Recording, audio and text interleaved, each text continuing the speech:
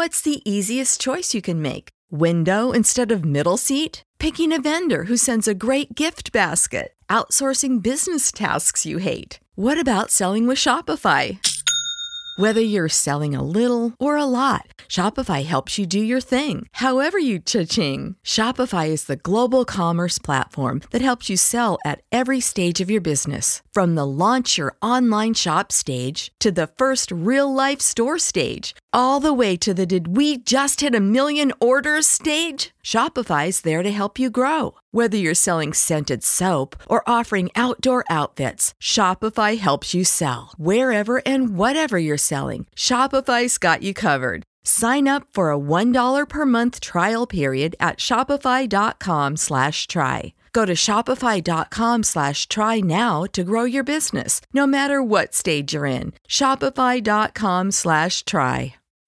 When you need mealtime inspiration, it's worth shopping Kroger, where you'll find over 30,000 mouth-watering choices that excite your inner foodie. And no matter what tasty choice you make, you'll enjoy our everyday low prices, plus extra ways to save, like digital coupons worth over $600 each week. You can also save up to $1 off per gallon at the pump with fuel points. More savings and more inspiring flavors make shopping Kroger worth it every time. Kroger, fresh for everyone. Fuel restrictions apply. Our next topic is a big one. Is Trump crazy? Republican Senator Bob Corker of Tennessee, who was chairman of the Foreign Relations Committee, got the punditocracy going a while ago after one of Trump's tweets when Corker compared the White House to an adult daycare center and noted, quote, "Someone obviously missed their shift this morning," close quote. Since then, we've seen reports of people close to the president who say in private he is, quote, "unstable, losing a step, and unraveling." Trump reportedly said recently, quote, "I hate everyone in the White House." Now we have a book where many psychiatrists express their professional opinions about the dangerous case of Donald Trump. That's the book's title. It got as high as number 4 on the New York Times bestseller list. For comment, we turn to Amy Wilentz. Of course, she's a longtime contributing editor at The Nation, former Jerusalem correspondent for The New Yorker, best known for her award-winning books on Haiti. Amy, welcome back. Thank you, John. Before we take up the question, is Trump crazy, let's start with a little about the book, The Dangerous Case of Donald Trump. 27 psychiatrists and mental health experts assess the president. What exactly is this book?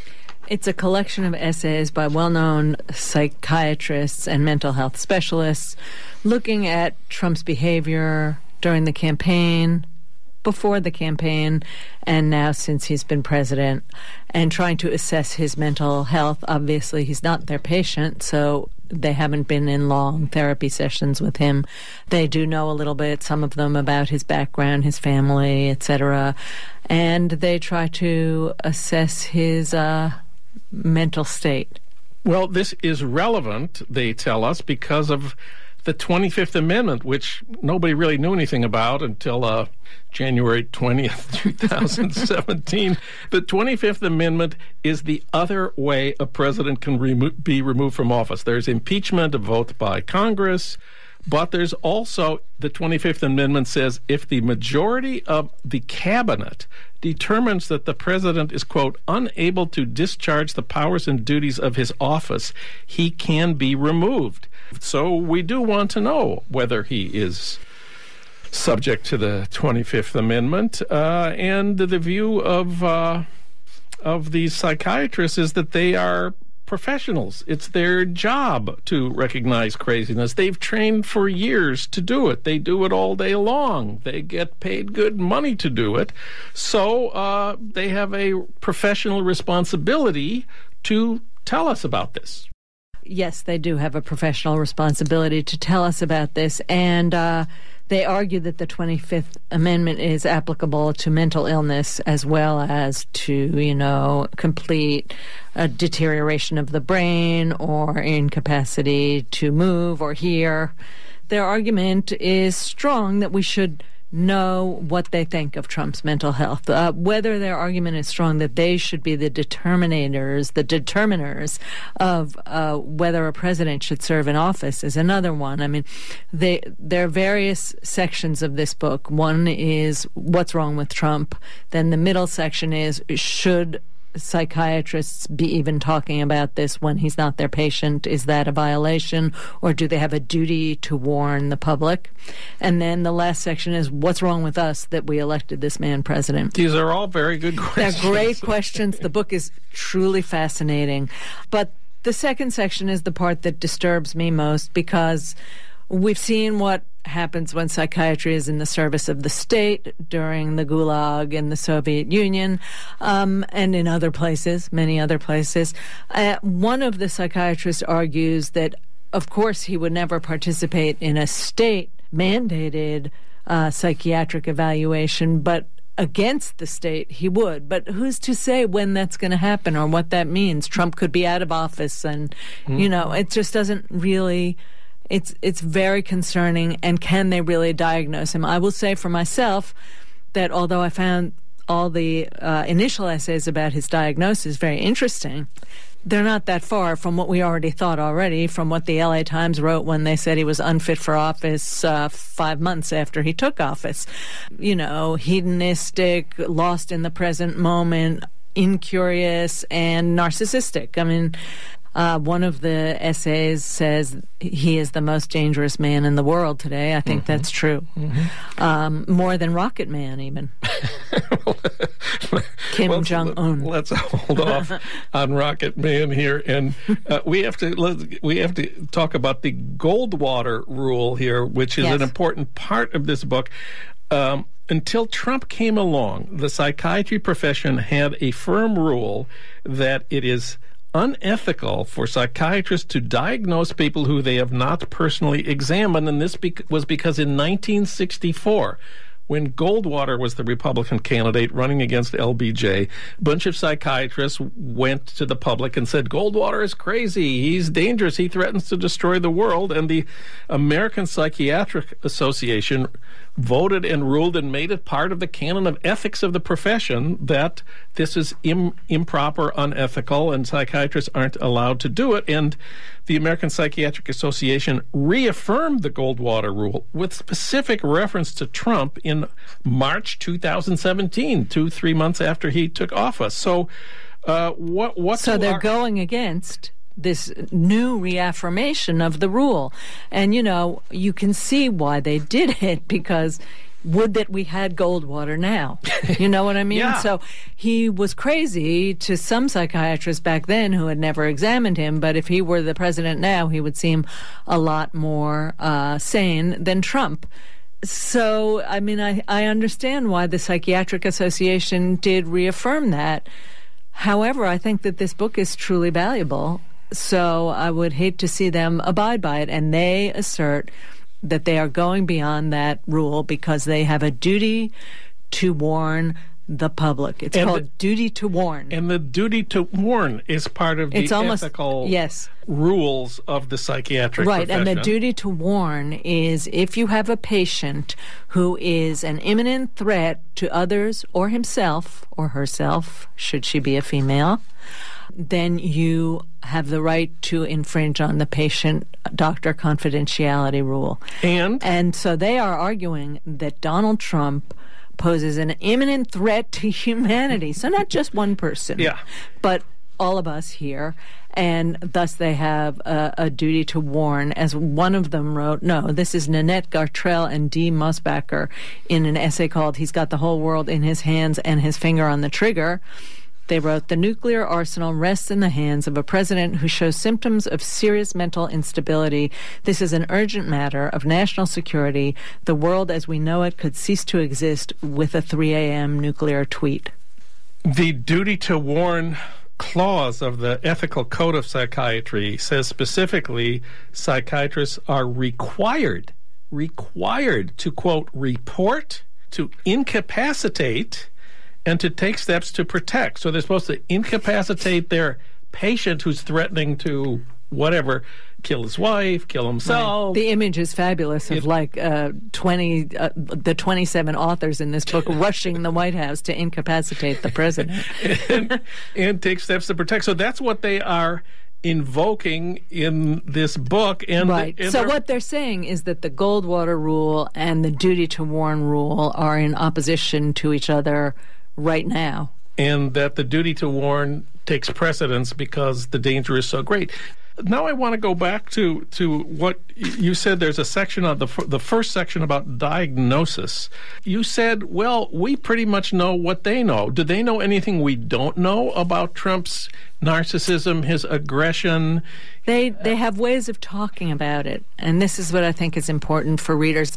And one reason is that although they say things that we know or have felt, their analysis is more interesting and more profound because of their professional knowledge and experience. So there's also a really wonderful essay by Harper West called In Relationship with an Abusive President.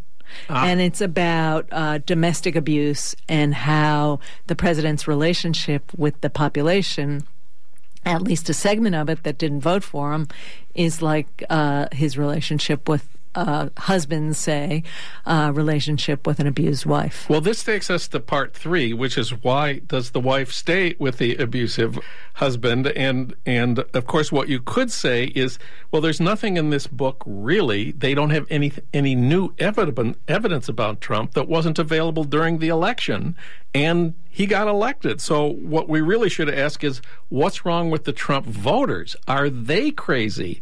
Rather than what's wrong with him. And indeed, this is something that's occurred to the editors and the authors. And what do they have to say about this? Well, again, a lot of it is not so surprising to those of us who've been following commentary on Trump and who've been thinking about Trump. And one of the essays the writer writes about seeing a woman interviewed at a Trump rally, and she says, I want to take my country back. Mm-hmm. And he says that's exactly the situation with the Trump voter, is they feel they've been removed from the American conversation, that they no longer have a piece of the American pie, that their income since the 1960s has not changed, the blue-collar worker doesn't have a job, all the things we've been thinking about the inequalities in America and the loss of the manufacturing class.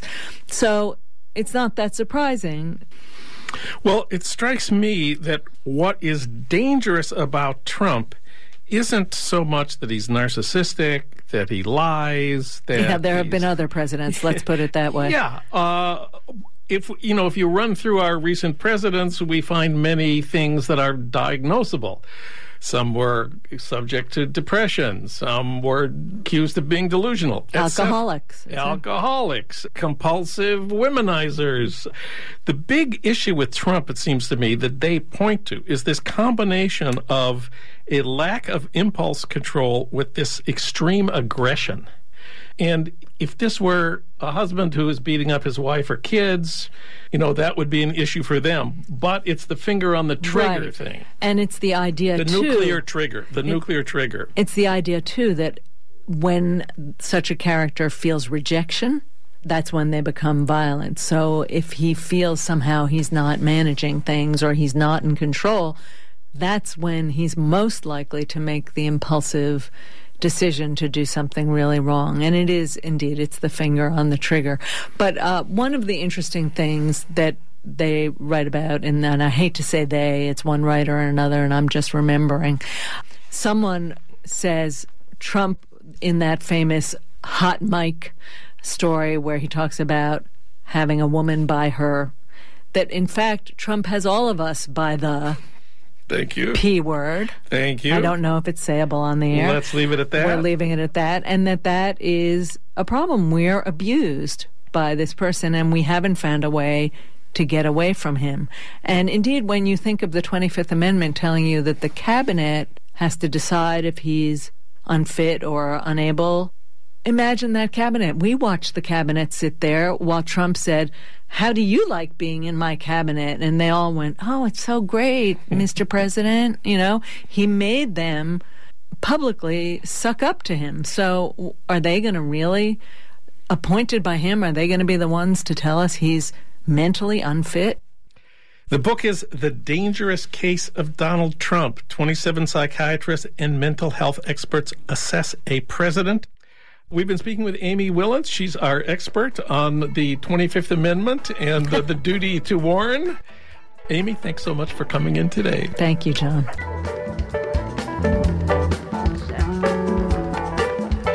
You've been listening to Start Making Sense, the weekly podcast of The Nation magazine. You can hear more interviews like this one at thenation.com, and you can subscribe to Start Making Sense at iTunes Podcasts, Pocket Casts, Stitcher, or wherever you get your podcasts.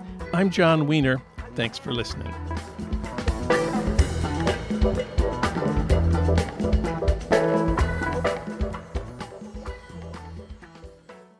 Ready for a career in behavioral health? Earn your online degree at Herzing University. Choose from health and human services, psychology, or social work programs. Gain the skills to work, coordinate, and manage nonprofits. Secure a bachelor's in psychology to study mental health, or advance your social work career through our online Masters of Social Work. Let us help you become a social change agent. Your future starts now at Herzing University. Text HEALTH to 85109. That's HEALTH to 85109. Or visit herzing.edu. When you need mealtime inspiration, it's worth shopping Kroger, where you'll find over 30,000 mouth-watering choices that excite your inner foodie. And no matter what tasty choice you make, you'll enjoy our everyday low prices, plus extra ways to save, like digital coupons worth over $600 each week. You can also save up to $1 off per gallon at the pump with fuel points. More savings and more inspiring flavors make shopping Kroger worth it every time. Kroger, fresh for everyone. Fuel restrictions apply.